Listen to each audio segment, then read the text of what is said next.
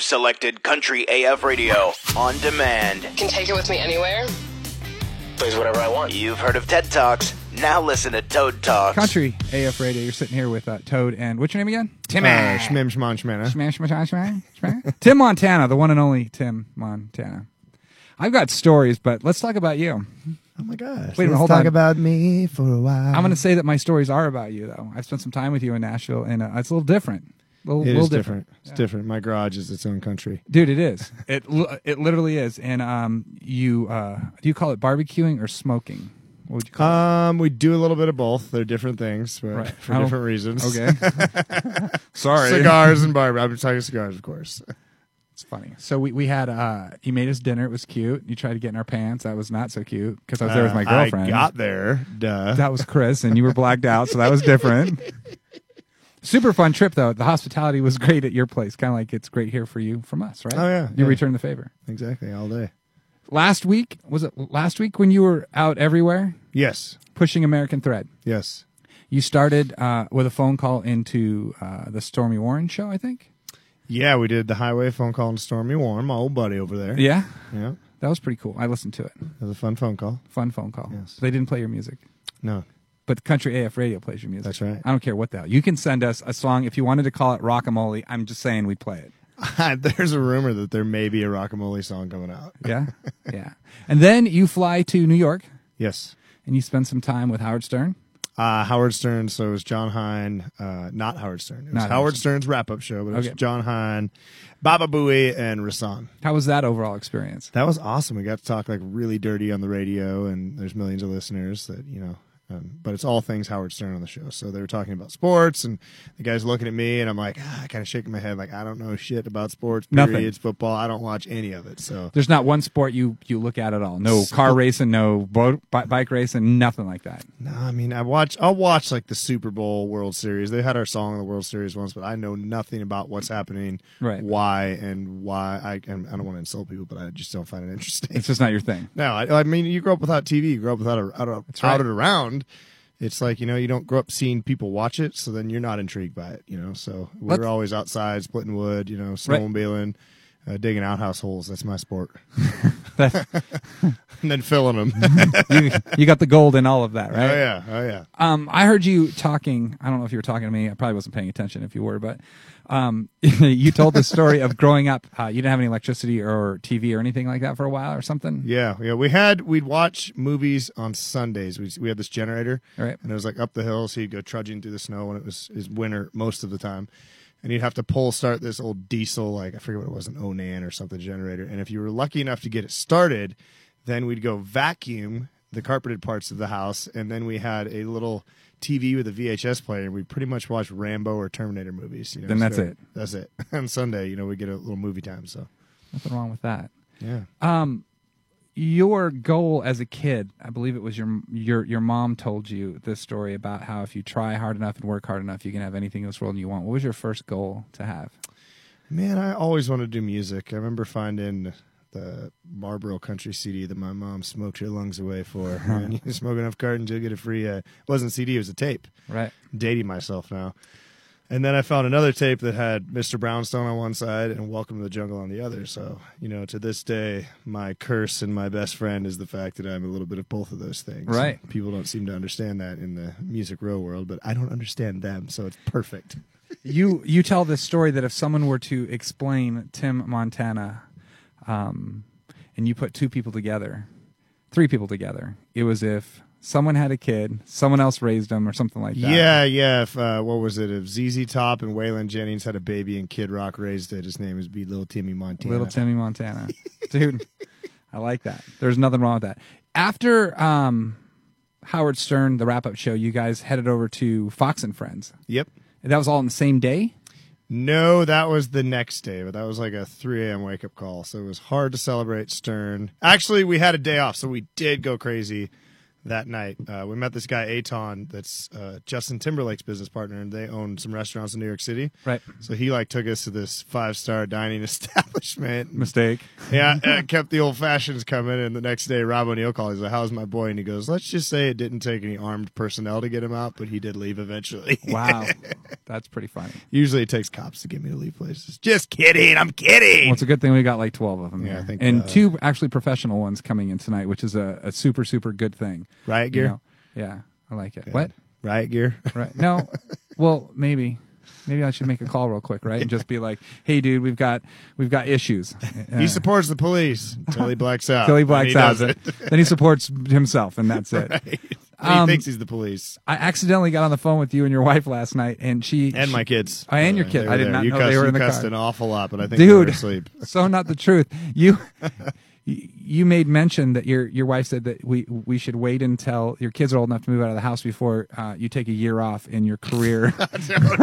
I'm going there, bro. I'm going there. That's part of sitting down with Toad as we talk about your deepest, darkest secrets. So, do you want me to tell him, or you just want to spit it out?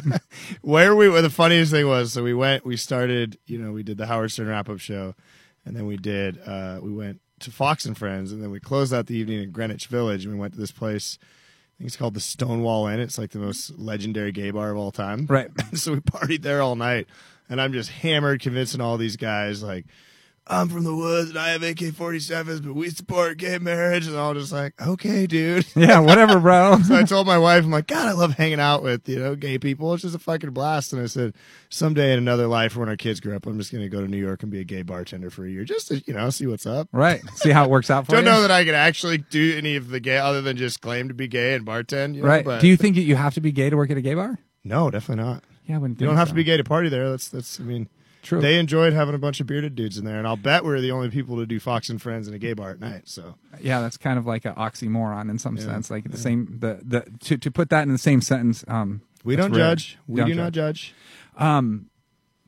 That's kind of neat. You should probably keep that. I just watched a thing on Cassidy Pope the other day, and she was probably one of the only people to ever be on the Vans Warped Tour, and also play the Opry. Wow. And I thought that was pretty neat. Yeah. But now you've a bearded straight guy in a partied in a gay bar, Right. and Fox and Friends, Yeah. and Howard Stern. I could. All right. He's cool. American Thread is kind of like taking off for you guys. Let's go back to the writing of the song. Who'd you write that with? Mike Fiorentino and Josh Dunn. John Stone? Josh Stone. Who's that? I don't know who that guy He is. wrote Brantley's new single. What Happens in a Small Town. What happens in a small town? She was just here a couple weeks ago, and I asked her the process of how that song came together. And he was writing the song, and I want to say that Scott Borchetta stepped up and said, "We should put a chick in this. What do you think about Lindsay L?" And that's the way that kind of song came together. I was sitting in here with a mutual friend of ours, Jake Rose, a while back. You've written some songs with him. Yeah. We wrote Cowboys on the Run together. Did not know that. So after I spent an evening with you, hanging out, not drinking like you guys do, and Whatever. He left. I did drink that night, though. You'd be very proud of me. I don't know what those things were in the can, the vodka spritzers. He came in here, we were talking about some stuff and how country music and Nashville is so intertwined in the sense that everybody writes together. And I brought you up because it was just, I think he was the next artist right after I came back, maybe the week after. I think Ben Gallagher, and then it was Jake Rose. But we were talking about stuff, and he's like, "Dude, I totally wrote that song with him." I was like, "Dude, I love that song." Like, Yeah, that's a fun song. it is fun. And you're going to play that tonight, right? Oh, duh. Duh. Okay, so let's go back to American Thread. I like that tune. You went back to Butte, Montana to film the video for that Yeah. with Pastrana? Yeah, Travis Pastrana came up for a day. It was really cool. It was Yeah. really cold. Have you ever hung out with him before? Or was that the first Oh, time? yeah. He's your buddy. We go back 10 years ago. He wrote a really sweet post on Facebook about meeting me at Evil Knievel days years and years and years ago. I met them, and they're like the whole Nitro Circus family. They're freak show athletes, first of all. They're Right. hilarious. Whole nother level. Whole nother level. Like, they're just like, "Oh, look at these guys beer bonging." And they're like, "Oh, I'm going to do a backflip, Superman sideways, blah, blah." You're like, With "Huh?" your beer bong. Yeah, with the beer bong. And they'll like pull it off and then continue beer bonging. And you're like, "You guys are really talented and special." They, my buddy Dave that runs Vegas Indoor Skydiving here, whenever Pastrana comes to town, they go in there and they just have a blast in that place. And Yeah. You ever done I've that? heard about that. I've And never done it, no. we should I'm take supposed to skydive, but I've been putting it off. We got offered by some military guys down in SOCOM in Tampa to Right. jump with active duty operators. And that's Tandem pretty- or yeah, tandem. But they said we could take a class that's 3 hours and jump solo if we Fuck wanted. that. And I was like, 3 hours? I'm going to dive out of an airplane with a bunch of operators? I'm like, Nah. no fucking way. I was 21 years old drinking, course. and one of my buddies said the next day, he goes, dude, do you remember last night? I'm like, I don't know what you're talking about. He's like, you said you'd do anything. And I was like, okay. He's like, meet me at North Las Vegas Airport this Saturday, 10 a.m. I went, he goes, and bring your checkbook. I went, all right. Showed up. I jumped out of a fucking plane. Tandem. Still shit my pants. And I was just like, I Did was you actually poop No, pants? no. Just- But they did one of those things that I'm sure that they're pros, like I'm not. During the class, they tell you that when you get to the door, when it's your turn, you put your arms like this, and they rock 1, you rock 2, and then on 3, you fall out. Yeah, they fell out on 2 because they said everyone on 3 goes like this, puts their hands out and holds it. So it was an experience that I enjoyed. My buddy Dave has a bunch of flights on it, loves it. I'm just like, dude, I'll do the indoor skydiving thing all day long. Yeah, but that that'd be- outdoor thing... Scary. Dude, how about Travis jumping out of a plane with no parachute and going catching fucking Red Bull and then catching some other dude? He did a ramp-to-ramp jump with my abandoned wife in a vehicle and took his hands off the wheel. No. And I knew what he was doing. We played his 4th of July party, and we pull up to Pastrana Land, and my back was out because I got bucked off a pony the week before in Montana. So I like to go pony riding when I'm hungover, bareback, Right. showing off like a cowboy. And just a little These are all just references, but go ahead. this little fucking pony just whipped old boy's ass. Yeah. I thought I was paralyzed. I was like, oh, God, tell the kids I love them. But anyway, so then the next week we go to Pastrana Land, and my mom was convinced that Jesus bucked me off that pony because she's like, oh, Timmy, I knew you were going to do something dumb with that, Travis. And Jesus said, Right. not this time, pal. But as I'm there, I said, Travis, I can't do any cool stunts. He goes, hey, man, get your band in this Razor with me. And they get in, and there's one seat open. He goes, hey, I need another person back here. And I'm like, that fucker's balancing that vehicle right now. Right. And everybody gets back with their hair like standing up and their jaws drop. And they're like, he just did 2 ramp-to-ramp jumps with people he didn't warn. They're just cruising along. Oh, No thanks. boom. In a van. In a Razor. Oh, a Razor. Yeah, yeah. So That's fucking nuts, dude. he's a nutcase. But to get back to the story of him in Montana, so he wrote this sweet post about meeting me 10 years ago, and then he went up to this trailer house to this, I'm not going to call him mom an old lady. She's a lady. She's 70. But she still lives in the trailer house off the grid that I grew up in. She's still up there. She carries a Glock 17. She'll pistol whip your ass quicker than you can say, oh, boy. Right. And Travis was like, man, I went up there. Mom's making him soup. And she had him write on a piece of paper what he does. And I see like X, she's like writing down like X Games gold medalist. Travis like spells Pastrana wrong. I'm like, good God, Mom. That's funny. But he was up there and he filmed these scenes and he flew out, I think, to Texas. But it was pretty cool. That guy is a busy dude. I And can for only him imagine. to come up there and be like, he was just like, yeah, dude, of course I'll be in your video. You're part of the family. I'm like, thanks, Trav. That's pretty rad. And the video's taken off right now. Yeah, we put it out, like no budget behind it. I think it said 400-some thousand views on Facebook, and he shared it and it had over 100,000 views, and all these vets in the vet community, and I keep getting messaged by cops and truck drivers and first responders, and some mailman messaged me that I'm helping him get through his day delivering mail, and I'm like, fuck yeah, America, old boy. That's old boy. That's Boys want to go gay bar hopping? Let's roll. only in Greenwich, brother. Only in Greenwich. God That's- bless Greenwich. Dude, that's great. Your next single is Mostly stoned. Mostly Stoned. I wore my T-shirt last week when Michael Ray was here, and we had a nice conversation about you. Michael Ray's my homie. Yeah, he's a cool dude. You'd never think that No. him and I, Dude, that's why I sit back at the same time and I look at a guy like Jake Rose. You guys are totally a different vein. right? But it's becoming more common to me that when I sit down in these rooms and I talk to these people, the stories that come up, I'm like, holy shit. I just looked through Michael Ray's Amos album to look at everyone who wrote on it. And he doesn't have one writing credit on any of them, but he's so close to that music, which I think is pretty fucking badass. Yeah. I mean, yeah. it's a rarity in any other genre that this sort of thing will happen. And that's when, what's your story with Michael Ray? How did you guys meet? Man, for years, people are like, you got to meet Michael Ray. You got to meet Michael Ray. And I was just like, okay, like, kind of look at him like he's a pretty boy. Like, what are him and I going to have in common? And just Greenwich? Yeah, and then we went to Greenwich and we bartended and but anyway, actually, Stephen Barker Lyles was the one too. Another person who was like, dude, you got to meet Michael Ray. Then I'd meet other people, dude, you got to meet Michael Ray. And then finally, I forget where it was the first time we met, but him and I just freaking hit it off. And then I went on tour with him. And I kind of had to we did a bunch of dates, and it was really successful for us, and you wouldn't think me opening for Michael would be a good fit. Right. But night one, I realized his audience is probably 80% female. Yeah. And so I kind of, what I did was I'm like, shit, usually we're like, yeah, I broke this bottle and I shanked this biker one time. Y'all want to get your asses whooped? So I'm like, okay, this doesn't work with this audience. Yep. Let's dial it back. Let's do the Katy Perry cover. Let's talk about my wife and let's talk about my daughter a lot more. And all of a sudden, merch sales just started spiking. So I'm like, all right, we can play to this crowd. You know, they kind of like the big, burly, sweet guys. So I had to tame it down. Yeah, the lie. Yeah. I think that the nice people all hang out and the cool people all hang out, you know, and There's a lot of douchebags, though. I don't know that they hang out. They probably do, but I say that it's like 80% douchery and 20% real. you have to like a fine tooth comb pick through them, right? So I'm working on something for Chris. I took the picture after you fell asleep standing up, and we were waiting for the Uber out in the street Was after. that before I was going to beat up your pop singer buddy? Chris was waiting for the Uber, and he kind of just took a seat out in the street out in front of your house. That's right. Dude. It's a good street to lay on, I'm telling you. Dude, the picture I got, I'm actually blowing it up on a piece of metal, and then I'm just going to impose the word defeated in there, and then put the date. Probably put your street address on. I don't give a fuck, whatever. No one will know. Nobody will know. But, I mean, the memories of that night, because getting home, he was so hammered getting home that he got mad at someone that wasn't even there, that Stevie Mons. I could stub my toe in Antarctica, and it's that fucker's fault. I'm surprised he's even a musician. I don't even understand him. What an Fuck him. asshole. Fuck Stevie Mons. That's all I got. We don't play his music on this station Never. because, you know. Don't do it. No, we don't. I've never ridden with him either. Have you or no? Totally. We wrote a great song together. Which one? Sunshine? I don't know. Is it yours or his? I think we both do it. Yeah. It's just kind of a fun little beach song. I'll put it out at some point. I'm going to do a beach record. I want to do a rap record, maybe a classical record. You're just having fun in this game. Yeah, man. You'll never put me in a box until I'm 6 feet under, you know? Dude, I don't think there's anything wrong with that. My favorite story about sitting down with anybody here was with Cody Johnson, who's just blowing up right now, and he's on the grind. That dude, like, I always say that if you get an opportunity to listen to that interview and you're an up-and-coming artist and you're doing what you want to do and you don't believe in it, what you're doing because you think that you have to conform, that's the interview to listen to, because he talks about how he knocked on every door, and he's a gentleman. And they would say, like, dude, I'm going to need you to change this about you, and he would tip his hat and say, thank you for your time, and move on.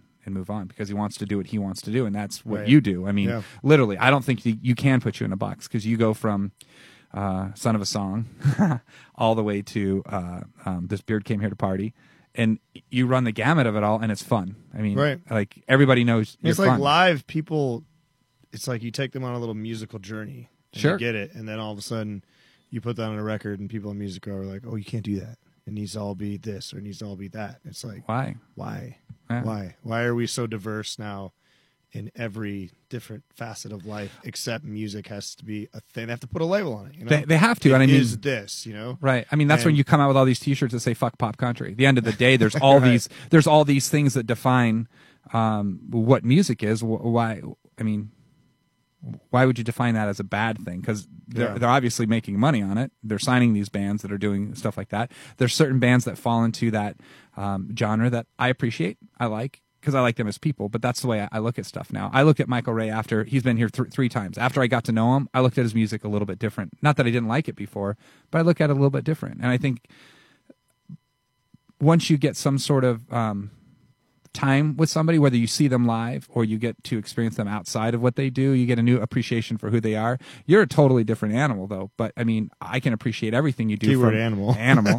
I mean, I look at the stories of Jake Rose, and I mean, you write with Stevie Monson, Stephen Barker Lyles. All these dudes, they're good people, but they're all completely different.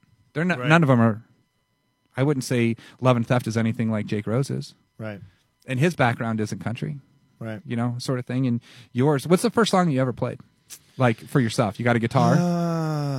Probably House of the Rising Sun Yeah. by the Animals. And it was something that you just wanted to learn? My mom wanted me to learn it. So she was a big fan. Yeah. So I learned a lot of stuff that I was listening to at the time. ZZ Top, Creedence Clearwater Revival, Right. Chris Ledoux, you know, that kind of stuff. So Your relationship with ZZ Top and Billy Gibbons, how did that all start?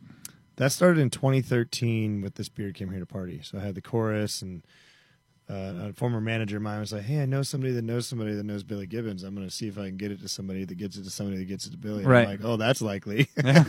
Cool But- story, bro. I'll be at Del Taco. Yeah, she took a shot, and sure as shit, he showed up in Nashville, and we wrote the song, we recorded it. I can't afford to be in the studio every day. Everyone's like, oh, so you booked the studio for that? I'm like, no. All of this magically happened on one day, and it was magically during the Boston Red Sox playoffs. Right.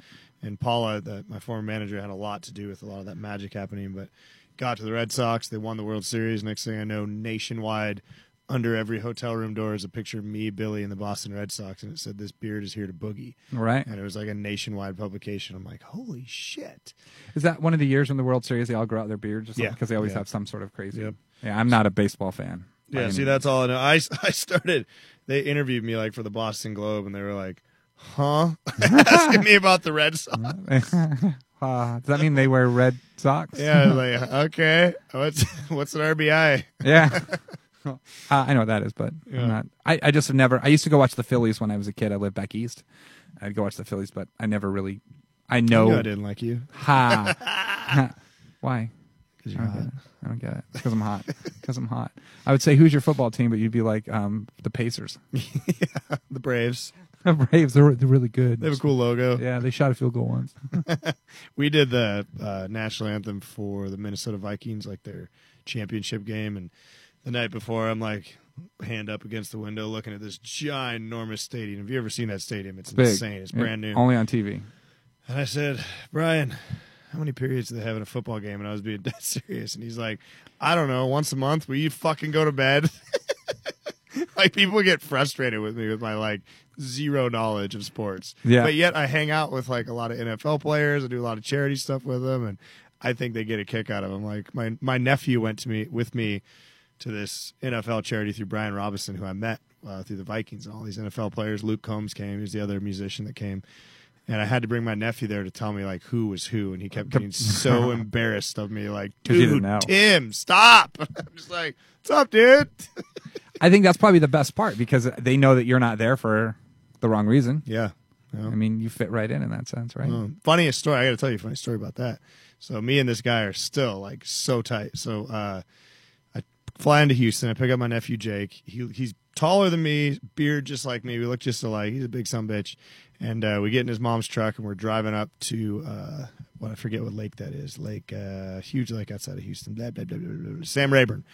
We're going up to do Brian Robinson's tournament to raise money for police.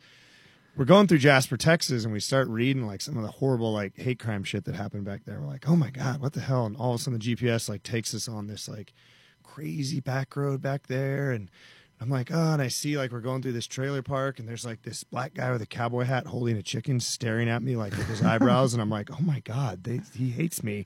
And I, like, keep driving, like, what is happening? Are we not? What? Yeah, wrong way. Right. So we get way back in there where we're losing cell service, and the road is washed out. And I'm like, I get out, and I'm, like, feeling very uncomfortable. I mean, I'm talking 30, 40 minutes on this road. And I flew in, so I don't have a gun on me, a carry gun. I'm just out in the woods in Texas. We're Right. reading about all this horrible shit that happened there. And all of a sudden, this car starts coming behind me, and I, like, freak out because I'm like, there's nowhere to go. We're trapped. There's a car. They clearly The road's followed us. gone, right? They clearly followed us in here to kill us. And so we jump in. I'm like, Jake, all right, either I can floor it through this ditch, or I'm just going to back over these motherfuckers and get out of here. Like, oh, we're just so freaked out. We're so convinced we're going to die for whatever reason. And I look, and I'm like, that's a really nice car. And I was like, there's, like, one black guy in there by himself. And so I jump out of the car, and I'm like, and Jake gets out, and I'm like, hey, dude. And we start waving, and this guy hits the brakes, puts it in reverse, burns out, slinging dirt everywhere, and starts to take off. And I yell, Brian Robinson charity event. And he hits the brakes, and he rolls down the window, and he goes, oh, my God, dude, I was on this road, and I was reading about all the bad shit in Jasper, and I see these two big, terrifying white guys. You got the road blocked, and you're coming towards me. And I thought you were going to kill me. And I'm like, I thought you were going to kill us. And I look, and I'm like, do you play football? My nephew elbows me, and he's like, dude, that's Torrey Smith, the 2-time Super Bowl champion wide receiver for the Eagles. And I'm like, oh, my God. I'm like, are we supposed to be best friends right now? Yeah, is this how this is going to work out? So him and I, to this day, he told that whole story on his Facebook page, and it's unfortunate that we would think each other is going to kill each Right. other, but the friendship molded from that. You because still it talk was to him all- today? He Yeah. FaceTimed me the other day with some girl questions. He was like, Girl he's questions? grill. Oh, they said girl. Girl I questions. was like, how the fuck are you the answer to that? I mean, last time I checked, you were working at a bar in Greenwich. In Greenwich, Right. back roads in Texas, you know, You're fixing the world. you find yourself tied with all these different people. How'd you meet man. Kid Rock? I met him through Rob O'Neill, the guy that killed Bin Laden, is Yep. from my hometown. So he got invited. Obviously, Kid Rock wanted to meet him, and they met through the Duceys on Fox News or something. And so what was I going to say? So he flew Rob to Nashville because he's got a place there. And then Rob said, well, come up. I don't want to go up without you, blah, blah, blah. So he brought me up there, and me and Kid hit it off, Bobby. And I started playing his parties. Right. And then that led to touring with him, and then that led to songwriting with him. And then that led to getting some songs on his record, which is really cool. So he's been really good to me. Yeah, that's good. He's throws my kids in his pool. My kids have a Kid Rock cuss jar. It's funny. It's like loaded with cash because he kept cussing in front of my kids, and they're like, Bob, stop cussing. And he's like, look, here's the deal. I'm Kid Rock. I'm gonna cuss. Right. But you can tax me every time I cuss. So they'd be like, fuck. My daughter Savannah's like, $20, Bob. And then quickly this jar just filled with cash. It's pretty awesome. What are you gonna buy with it? Hopefully a car, beer bongs, college fund. Yeah, college. Have them over more often. Yeah, that's pretty funny. So your life just seems like one that most people would want to live. I mean, you're I won't say in bed, but you hang out with like pretty cool people. Yeah. You get to do what you love to do cool for a friends, living. yeah. You're not signed to a label. No. You are Tim Montana. I mean, what happened to the Shredniks? Are they still around? Is that what those guys are? Yeah, but it was just once, we started getting played on the radio and you realize that name is super long. So there's still the Shredniks, but it's just easier to remember Tim Montana. Right. How long have you played with these guys? Brian's been in the band 5 or 6 years. Matt's been in probably almost 2 years. And the rest, Tom's been in pretty recently, and TJ probably. Right. TJ used to sell merch with us. He's actually Kid Rock's neighbor. That's how I met him, so. I've got a good group of guys, though. They're fun to travel with. They're just sick bastards. They put up with your shit. So either this is what happens. Either you're the one that shines, or something else is going to change. Because this is my second time around all these guys. I don't know if they were all here last time, but I don't know how. I don't think we hung out per se back then. But you were just in town for SHOT Show. And I got shit show. Shit show. I got to see shit show. I got to see a fun side of you guys. I just remember you looking at me going, Toad's going to shit when you played your second set. Yeah. I got hung out to dry that night, man. I know. Yeah, but it was a cool event. Dude, that was a pretty badass event. It was funny. Fun. The first set, I think when you started playing, I don't know if you guys scared people or it was too loud or whatever. They kind of I just saw them kind of go the thing. And then the second set, it was like, you couldn't move in the fucking room. It was crazy. It was this like beautiful thing called alcohol. Yeah, I think maybe they got a drink in them, but then everyone was just fucking having a great time, and you know how to command a stage. That's for damn sure. Yeah, we like to have fun. The stage part's fun, Yeah. I have a fear of airplanes, so my doctor prescribed me some stuff, and he's like, "These are stage fright pills. You might find this useful on stage too." And I'm like, I don't have that problem. I fucking love that. It's funny. I get anxiety in crowds, but when I'm on the stage, it's different. I think when I have anxiety, I think about being on stage, and it calms me down. That's funny. I've been this way for a long time, where I don't like going to a place where there's a lot of people. I hate crowds. I hate them. Right. I'm not comfortable in them. I've never been comfortable in them. But everyone's like, "But dude, what do you do for a living?" I'm like, "Yeah, but I know my escape route. I know where I can go if I need a minute just to be myself. I'm not stuck. I'm not trapped. I know that there's a back door. I know all these ways to get out and everything like that." Yeah. But that's one thing I don't like. Planes. I'm okay with them. I flew to London, and that was a long flight. Did not love it, but my wife tricked me into going to Germany, and she told me it was a 5-hour flight. I was like, wait a minute. And then she's like, it's a red eye. It's only 5 hours. And I was like, okay, I'll go with you. And I got my little flying pills, my little Valium Scotch cocktail I take, and got on the plane. And then they take off. They're like, all right, flight time is 9 hours. And I'm like, bitch. She's already asleep. Right. You set me up. And then she wakes up in the morning. She looks over at me. And even if I drug myself on a plane, this old boy ain't falling asleep. No. I don't care if it's red eye, 9 hour, Really? 10 hour. I'm awake, always window open, staring at the wing, just making sure shit's attached. Wow. Just don't like it. And I fly more. I've probably flown 8 times in the last 3 weeks. Right. Well, shit. Yeah, you've been traveling, man. Yeah, and it never gets more comfortable. I convinced myself that if I just do it more and I do it more, and maybe when I'm done in Greenwich working, at a bar, and maybe I'll be a flight attendant for a year, live all these lives. Dude, I'm telling you, that's one job I couldn't do. There's no fucking way in hell that I No. could get up and get on a plane and fly 3, 4, 5 times a day. There's no way. Yeah. I can't. I get off a plane and I'm ground, Yeah. that sort of thing. I get so excited when we land too. It's I always want to party. And Right. People are like, why are you celebrating? I'm like, I fucking lived. I never understood, when you fly to Vegas, everybody claps on the plane when they land. It's the weirdest thing in the world. Because everybody's coming here to party. Yeah, no. Except us. We're coming here to work. To work. Asses You ain't off for working. you. You We're ain't here fucking to work. working. We're here to work for Dude, you. You know what? Toe ad. What you do for fun and make a living at, it's a pretty rad thing. Yeah. Blessed life, man. Yeah. Totally blessed life. One more thing for you. I know that there's a band out there that I absolutely love. I hate him. No, you don't. I probably do. No, you don't. You want to bet?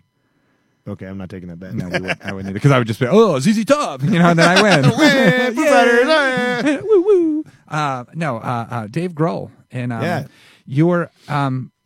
your story of meeting him, let's run through that. I know it, but these Yeah. people might not know it. So let's talk about I Dave don't know. Grohl. These people are put, and a lot of like other artists like ask me like, why do you get to meet all these people? Because there's artists that are 8 billion times more successful than me and have hits on the radio that don't get to be around. And I honestly don't know what it is. I don't know if it's just there's a plan for some master plan. Sure. I'm like- Everything happens for a reason. I'm like, man. what is it, God? Why are you doing this? I'm still poor. But so I'm just playing Memphis in May. I work with Traeger Grills. I'm on their pro team, and I'm just sitting there playing music and yada yada yada, acoustically thinking how hot it is and how there's not really anybody here. And all of a sudden, there's a dude with a baseball cap and a cigarette. And what kind of drum is that? I'm like, David Grohl. Holy shit! And like, he sits down. I said, "You want to play Smells Like Teen Spirit?" And he goes, "No." Well, he has to sit in. And I'm like, okay, copy that. I said, House of the Rising Sun? He said, absolutely. So him and I played House of the Rising Sun, and oddly enough, there was a crowd. They must have loved my singing or something. Right. Huge crowd. Did they realize who he was? Oh, immediately. Because he looks like Animal when he starts playing the drums. Oh, yeah. He's playing with his hands. And so then he says, let's walk the river, man. Let's talk about your life. I'm like, okay. So people kept like darting at him, and he's very, very good with all his fans. But I would, working a lot with Billy and Kid Rock, it's like you kind of learn how to kind of help those guys navigate. Like, Are you going to be just, the little guy going around blowing them, or are you going to like help, with the whole process? Like, hey guys, we're getting him to the bus, kind of do that. And he's going to do his photos and whatnot, but just try to keep him moving. Right. Exactly. And so I kept him moving. He's like, dude, you're really good at that. And I told him my life story. I'm like, man, I grew up in a trailer, really poor. I used to get beat on when I was a kid, and blah, blah, blah. But I always, like, my room was just filled with Nirvana posters. And right. I mean, honestly, that guy was like all over every wall. I went through like this crazy Nirvana phase. And then told him about getting to work with Kid Rock. And so then we went and did a bunch of beer bongs. He got to meet my wife. We partied our faces off. And I got a text that, like, she outdrank them all. Oh, yeah. But she's done it several times. She's like more legendary with Foo Fighters than I am. And I get a text at like 3 a.m, and he's like, man, there's not a lot of rebels like you left in the business. We got to stick together. I was like, holy shit. That's a feather in your cap, dude. Yeah. So then him and I started talking, and he's a big barbecue junkie. So I started sending him some barbecue stuff, got him a Traeger. And I said, hey, someday I want to open for you guys. He's like, well, come hang out first, because we're like a family thing. Everyone in our band has 3 kids. And I'm like, wow. I have 3 kids. No way. Yeah. So I went up to New York, Madison Square Gardens, did that. There's an iconic picture of my wife beer bonging. Saw it. She outdrank everybody. Then we went to California for Cal Jam, and he puts a trailer there next to everybody with my name on it. Like I'm, a member of the band. And I'm just like, you're the fucking coolest motherfucker. And then my wife and I just went to his 50th birthday bash. Really? And growing up off the grid, I even missed a lot of music stuff and MTV. So I'm bowling with this guy, and he's got a British accent. I'm like, so you play music? Yeah. You tour? Well, I still do, but yeah. And the guy next to me is like, dude, do you really not know who you're bowling with? And it was that Rick Astley. Yeah.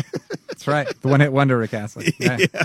But just super cool guy. And his birthday party, man, it was like Tom Morello and Billy Corgan and Beck. And then out of all those people, Bill Nye the Science Guy was there. And I was like, what a random group. But what's Bill Nye doing there? He's buddies with Dave, man. Dave knows everybody.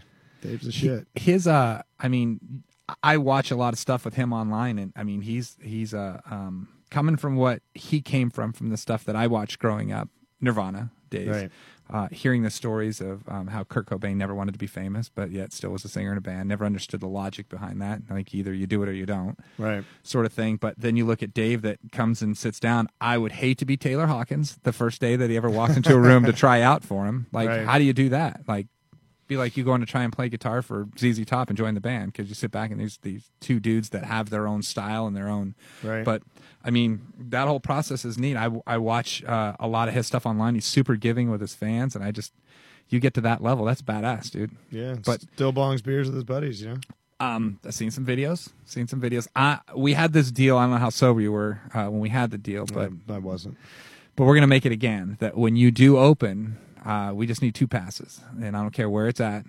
but Chris and I are going to come, and I'll drink that night. I will beer bong that night with you. I don't even give a shit. I'll probably need 3 days to recoup, but I would want and love to be blessed enough to watch you do what you do with someone that you want to do that with. Like, that's probably a bucket list thing, probably bigger than a bucket list, because you look at him in a different level, and now getting to know him.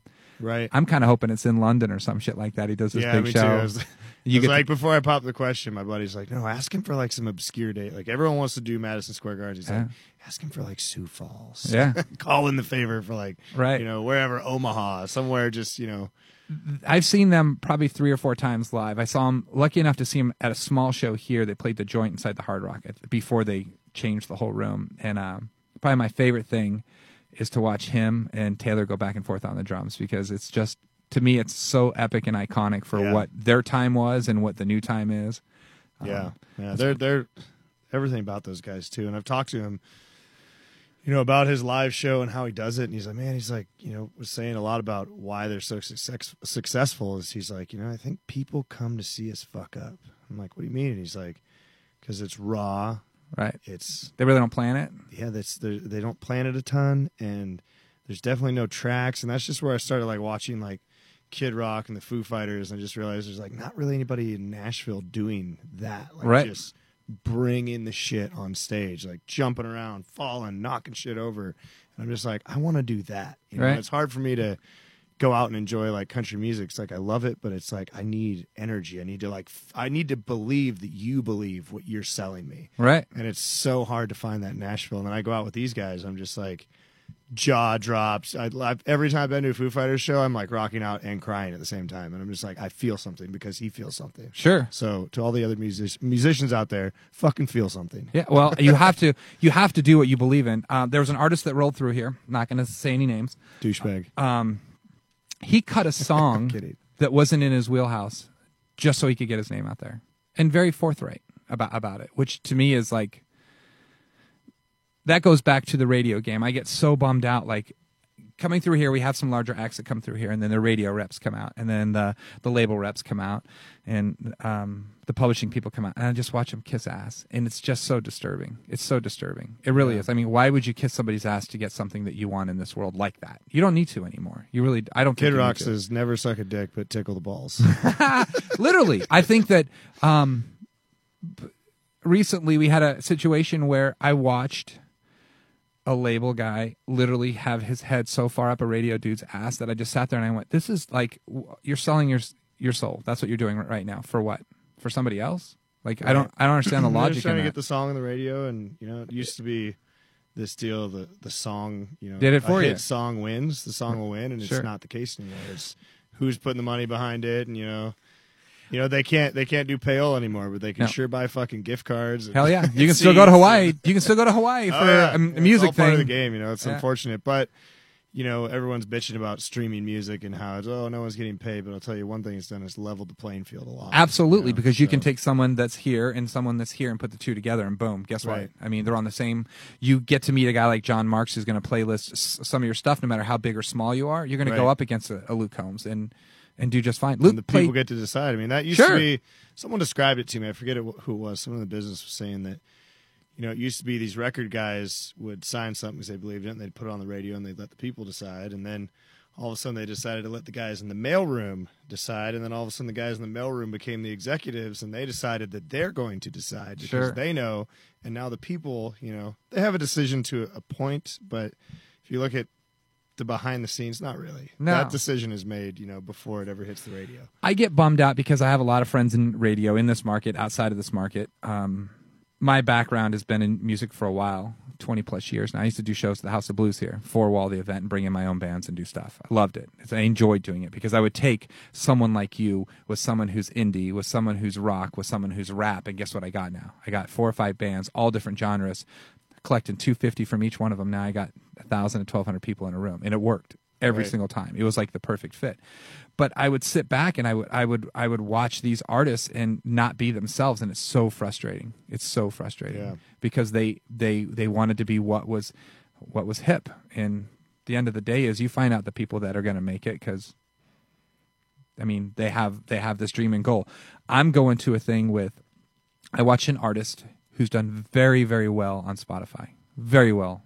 40, 50 million streams of one single. And is backing it up right again. And I talk to my radio friends that have to play the game. And I sit back and I'm like, why wouldn't you play this? Based on this alone, people like it. Like, you don't have to guess anymore because Spotify will tell you whether or not people like it. Because if they found it and they're sharing it with their friends, they're going to get millions of streams in a short amount of time. It's easy now. But they won't play it because they're saying, I don't want to be the first one to play it. Yeah. No one wants to be the Maverick. There used to be a lot of Mavericks, and I think there still are a few. There's a few. I mean, Chris Stapleton got to where he was because someone gave him a shot when he didn't. I mean, but you can't deny that guy's talent. Dude, hell no. But why did it take him so long? I don't know. I mean, he was. I'm like an old school. Like, people start talking Stapleton. I was like, man, I was there for the Steel Drivers. I was there for the Johnson Brothers. I was there. Those are bands that he was in before. Yeah. I was watching the Steel Drivers when I first got to town. Just like, oh my god, like, wow, this guy's my hero. And then he started a rock band called the Johnson Brothers, and I was going and seeing those guys, and and then he blew up, and I'm just like, wow, finally, like, the world sees it. You know, Yeah. It was like somebody had to take a shot on him. You know, he was older, bigger guy, but it's like I got to write with him and Billy Gibbons once. And You that was did. like, that was bucket list. Check that one off. Dude, so my mom, huge Justin Timberlake fan, she calls me year and a half ago, whenever it was, and said, oh my God, I just saw this video with Justin Timberlake and this brand new guy named Chris Stapleton. And I went, Ma, he's been around longer than Justin Timberlake's been around. But There was that's that me. moment, like the moment that he was on the CMA Awards with Justin, it was like, game over. Yeah, He's totally. a star. And people sit back, and I've heard the frustration or read it online where they're so frustrated because he wins everything. But I'm just like, sit back and I'm Good. like, well, fuck, dude, he's, I mean, year That guy, after like, year. raw talent. Like, that guy could just, I mean, he is the singer of our generation. Sure, and his biggest fan is his wife. It seems like she pushes him to be a better man all the time, and you hear him humble every time he wins. And I just think that's what music should be about. I think that you should take a streaming platform that does tracking right in front of your face, that says what people want to listen to. I mean, I come in here and I talk to an artist that they have different goals than you have. In a sense, they still want to play music, but they want to play it down Music Row. Right. They want to do it that way. So I ask him, like, is it single after single? Are you looking to do albums? Like, what is your process? And they all kind of follow the same thing, with the ability to release something week after week because they have the ability to with the streaming platform, versus I'm the fan that I'm going to listen to your music because one single might bring me in, but I'm going to go back and listen to everything else. Right. And that's, I think, what the world is becoming, because you can start to see it now. People don't just listen to one song. I'm sure every show you go to, people will hear something different or like something different. There's those people that are going to go out and search and research and find more about you and where you came from. I'm noticing that with American Thread coming out, being on TV. All of a sudden, people are like getting these, this Spirit came here to party. That's all new to them. It's like, anytime you think, oh, a new record, it's like, I really have not been heard by the world. Haven't. Not even by a small fraction of the United States. Right. Still like infancy levels of my career. And then, we're shooting the Mostly Stone video we start tomorrow Sunday morning with pre-production. Right. And this is the biggest, scariest thing I've ever done in my life. Dude, it's badass. I mean, I wrote a check for $80,000 today. But how neat is that you get to do what you love? It's pretty awesome. And you get to do it on a level that most people will never see. You have a house. You don't live in your double wide anymore. Right. I listen to your music, motherfucker. You've got a beautiful wife and kids. You've got people around you that obviously believe in you. I'm not going to say us here, but yeah, you guys definitely know. Dude, we love you. I mean, it's kind of one of those things that I'm the guy that's going to go after the artist that not necessarily is going to follow the mainstream, because I've never been that way. Actually, my buddy JR, he programs the Highway. He said to me once, he's like, do you want to read a book or do you want to write a book? That's it, man. And I was like, I want to fucking write a book. So about that, would you ever take and sit down and do something like that? Because you've got stories, dude. Your youth is yeah, I think at some point, from growing up in the shadow of the Montana militia to, meeting all of my heroes, and I think this, I don't know. Without like great struggle, I wouldn't be here. I used to have my guitars taken away when I was a kid. My stepdad used to say, "What do you want to be when you grow up?" A rock star, and I wasn't allowed to wear shorts because he told me I looked like a faggot all the time, and just beat my mom up. I mean, he was just bad, And so I had to struggle my whole life, to like play music. And I think that kind of set the course for I'm still struggling, but I'm still like after it. You know? But I mean, to me, you're not. I mean, you've built this thing around you that's family, friendship. I mean, Yeah. What more do you ask for there, dude? Yeah. That's the blessing. Fuck him. We have something similar in common. I grew up in I don't know my dad. My mom was married a few times before I was 15. Nice. And it was like alcohol, the beatings, all that kind of shit. But my son was born, I was 25, and I look back at it and said, I learned from this. I'm not going to be, I've never been married. I want to be married. Like, it's a goal for me, for sure. But I'm not saying my mom Marry me? No, twice. I'm not saying that my mom made mistakes. She did whatever she did for herself. I love my mom to death. 74 years old. What do you say? Bless her heart. Yeah, bless Oh her boy. Oh boy. Oh boy. Bless your heart, old boy. But it made me, when my son was born, to go, I'm never going to be like that. So I'm sure that growing up and you see things the way you were, you never look at your kids the same way that your dad looked at you. Yeah. I just remember, I just tell my kids I love them all the time. That was one thing I always like longed for, was like a person I looked up to, male, to like tell me he loved me. Sure. That he was rooting for me, and I never got it. And I think in a weird way, meeting, like Billy Gibbons, like he's kind of like, we were in the studio all week and he's like going through these solos with me, and like, I don't know, I look up to these people because I never had that. Sure. So I've I'm very found that in very some familiar of my with that, man. rock star friends, because I was told I'd never get there, I'd never meet these people, and I did, and they're nice to me and they're Sure. good to me. Well, they and it's like you. and I respect them. Sure.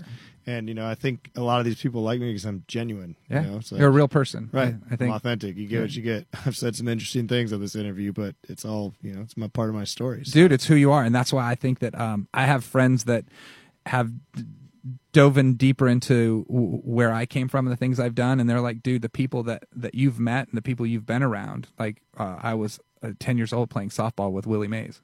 Yeah. And I sit back and like, who the fuck did that? Did he play guitar in the Eagles? No. That's funny. Fuck you. And I mean that. I actually got to see the Rat Pack, shit like that. I mean, you sit back and it's kind of like, I grew up in a always been a music fan. My mom took me to see Fleetwood Mac when I was maybe 19, 20 years old, and she asked me to go with her as her +1 because she was going with these attorney people and she just wanted to fit in, sort of thing. And she's like, I appreciate you doing this for me. I'm like, Mom, Fleetwood Mac, I'm going to say I'm going to know more music than you. I'm going to know more of the songs that you will. And she's like, whatever. We left there. She's like, what, how is that even possible? I'm like, I'm a music fan, Mom. Like, that's what my room was. When I would go to my room after hearing all the things that I heard in the house going on, my escape was putting on my headphones. They were big motherfuckers like this. Oh, yeah. And I would put those things on and I'd listen. Boombox on your shoulder and stroll down the street. No, man, I didn't want anyone else to hear what I listened to. Yeah. And it was just one of those things where I grew up, and I'm a lyric guy. I love listening to lyrics. I love finding, dude, Son of a Song is, I listen to those I'll have lyrics. to play that tonight, aren't I? Yeah, I haven't you played that should. in a minute. You should, dude, because it's like, it's one of those things. I watched Chris at your house when we played it that night. You played it for him, and you probably played it like 7 times. I did. I watched Chris go into You another. guys are at my house? Yeah, we were at your house. We broke in. I watched him go into another world, like literally sit back, and it soaked up right into him. And like, it took me till the next day and the next day after that to listen to the lyrics before it hit me. Like, what the fuck? Like, that's like the realest thing I've ever written, 'cause dude.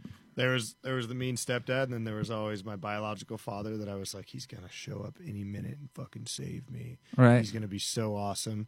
I dreamt of this alter universe where he was like, flower than a head, like Right, he came back like Mary Poppins. Yeah, right? taking his son here and there, and then all of a sudden I like get a call. They're like, yeah, your biological father drank himself to death. Wow. And I'm like, oh my god, because I, even though he got arrested when I was like 5, went to jail. He actually abducted me when I was a little kid. It's a whole other story, but he went to jail, never saw him again, and I just had this dream. But then, they were like, his wife at the time called, and she's like, I have a belt, says Tim on the back, and I'm gonna mail it to you. Never came, so I'm still looking for my fucking So waiting belt. for it. You ever listen to Everclear, the band? Yeah, he's got a lot of daddy problems, doesn't he? Father But of Mine. you hear a lot of these guys, man. Sure. Like Father of Tom Mine. Petty too, Dude. I went to a show here where they played, and I was probably 17 years old, 16 years old, and I worked my way up to the rail, and there's the band, and they played that. My eyes never opened the whole thing. Got done with the song, and the girl standing next to me didn't know her. She just looked at me, and she goes, "Hit home." I turned around, walk away crying, man. I was like, these things. I thought I was the only one. Literally Yeah. thought I was the only one. But dude, keep doing what you do, please. Like Yeah, thank you. your stories, and I think that someday after you quit that job in Greenwich bartending, I think I'm a boys in Greenwich. what?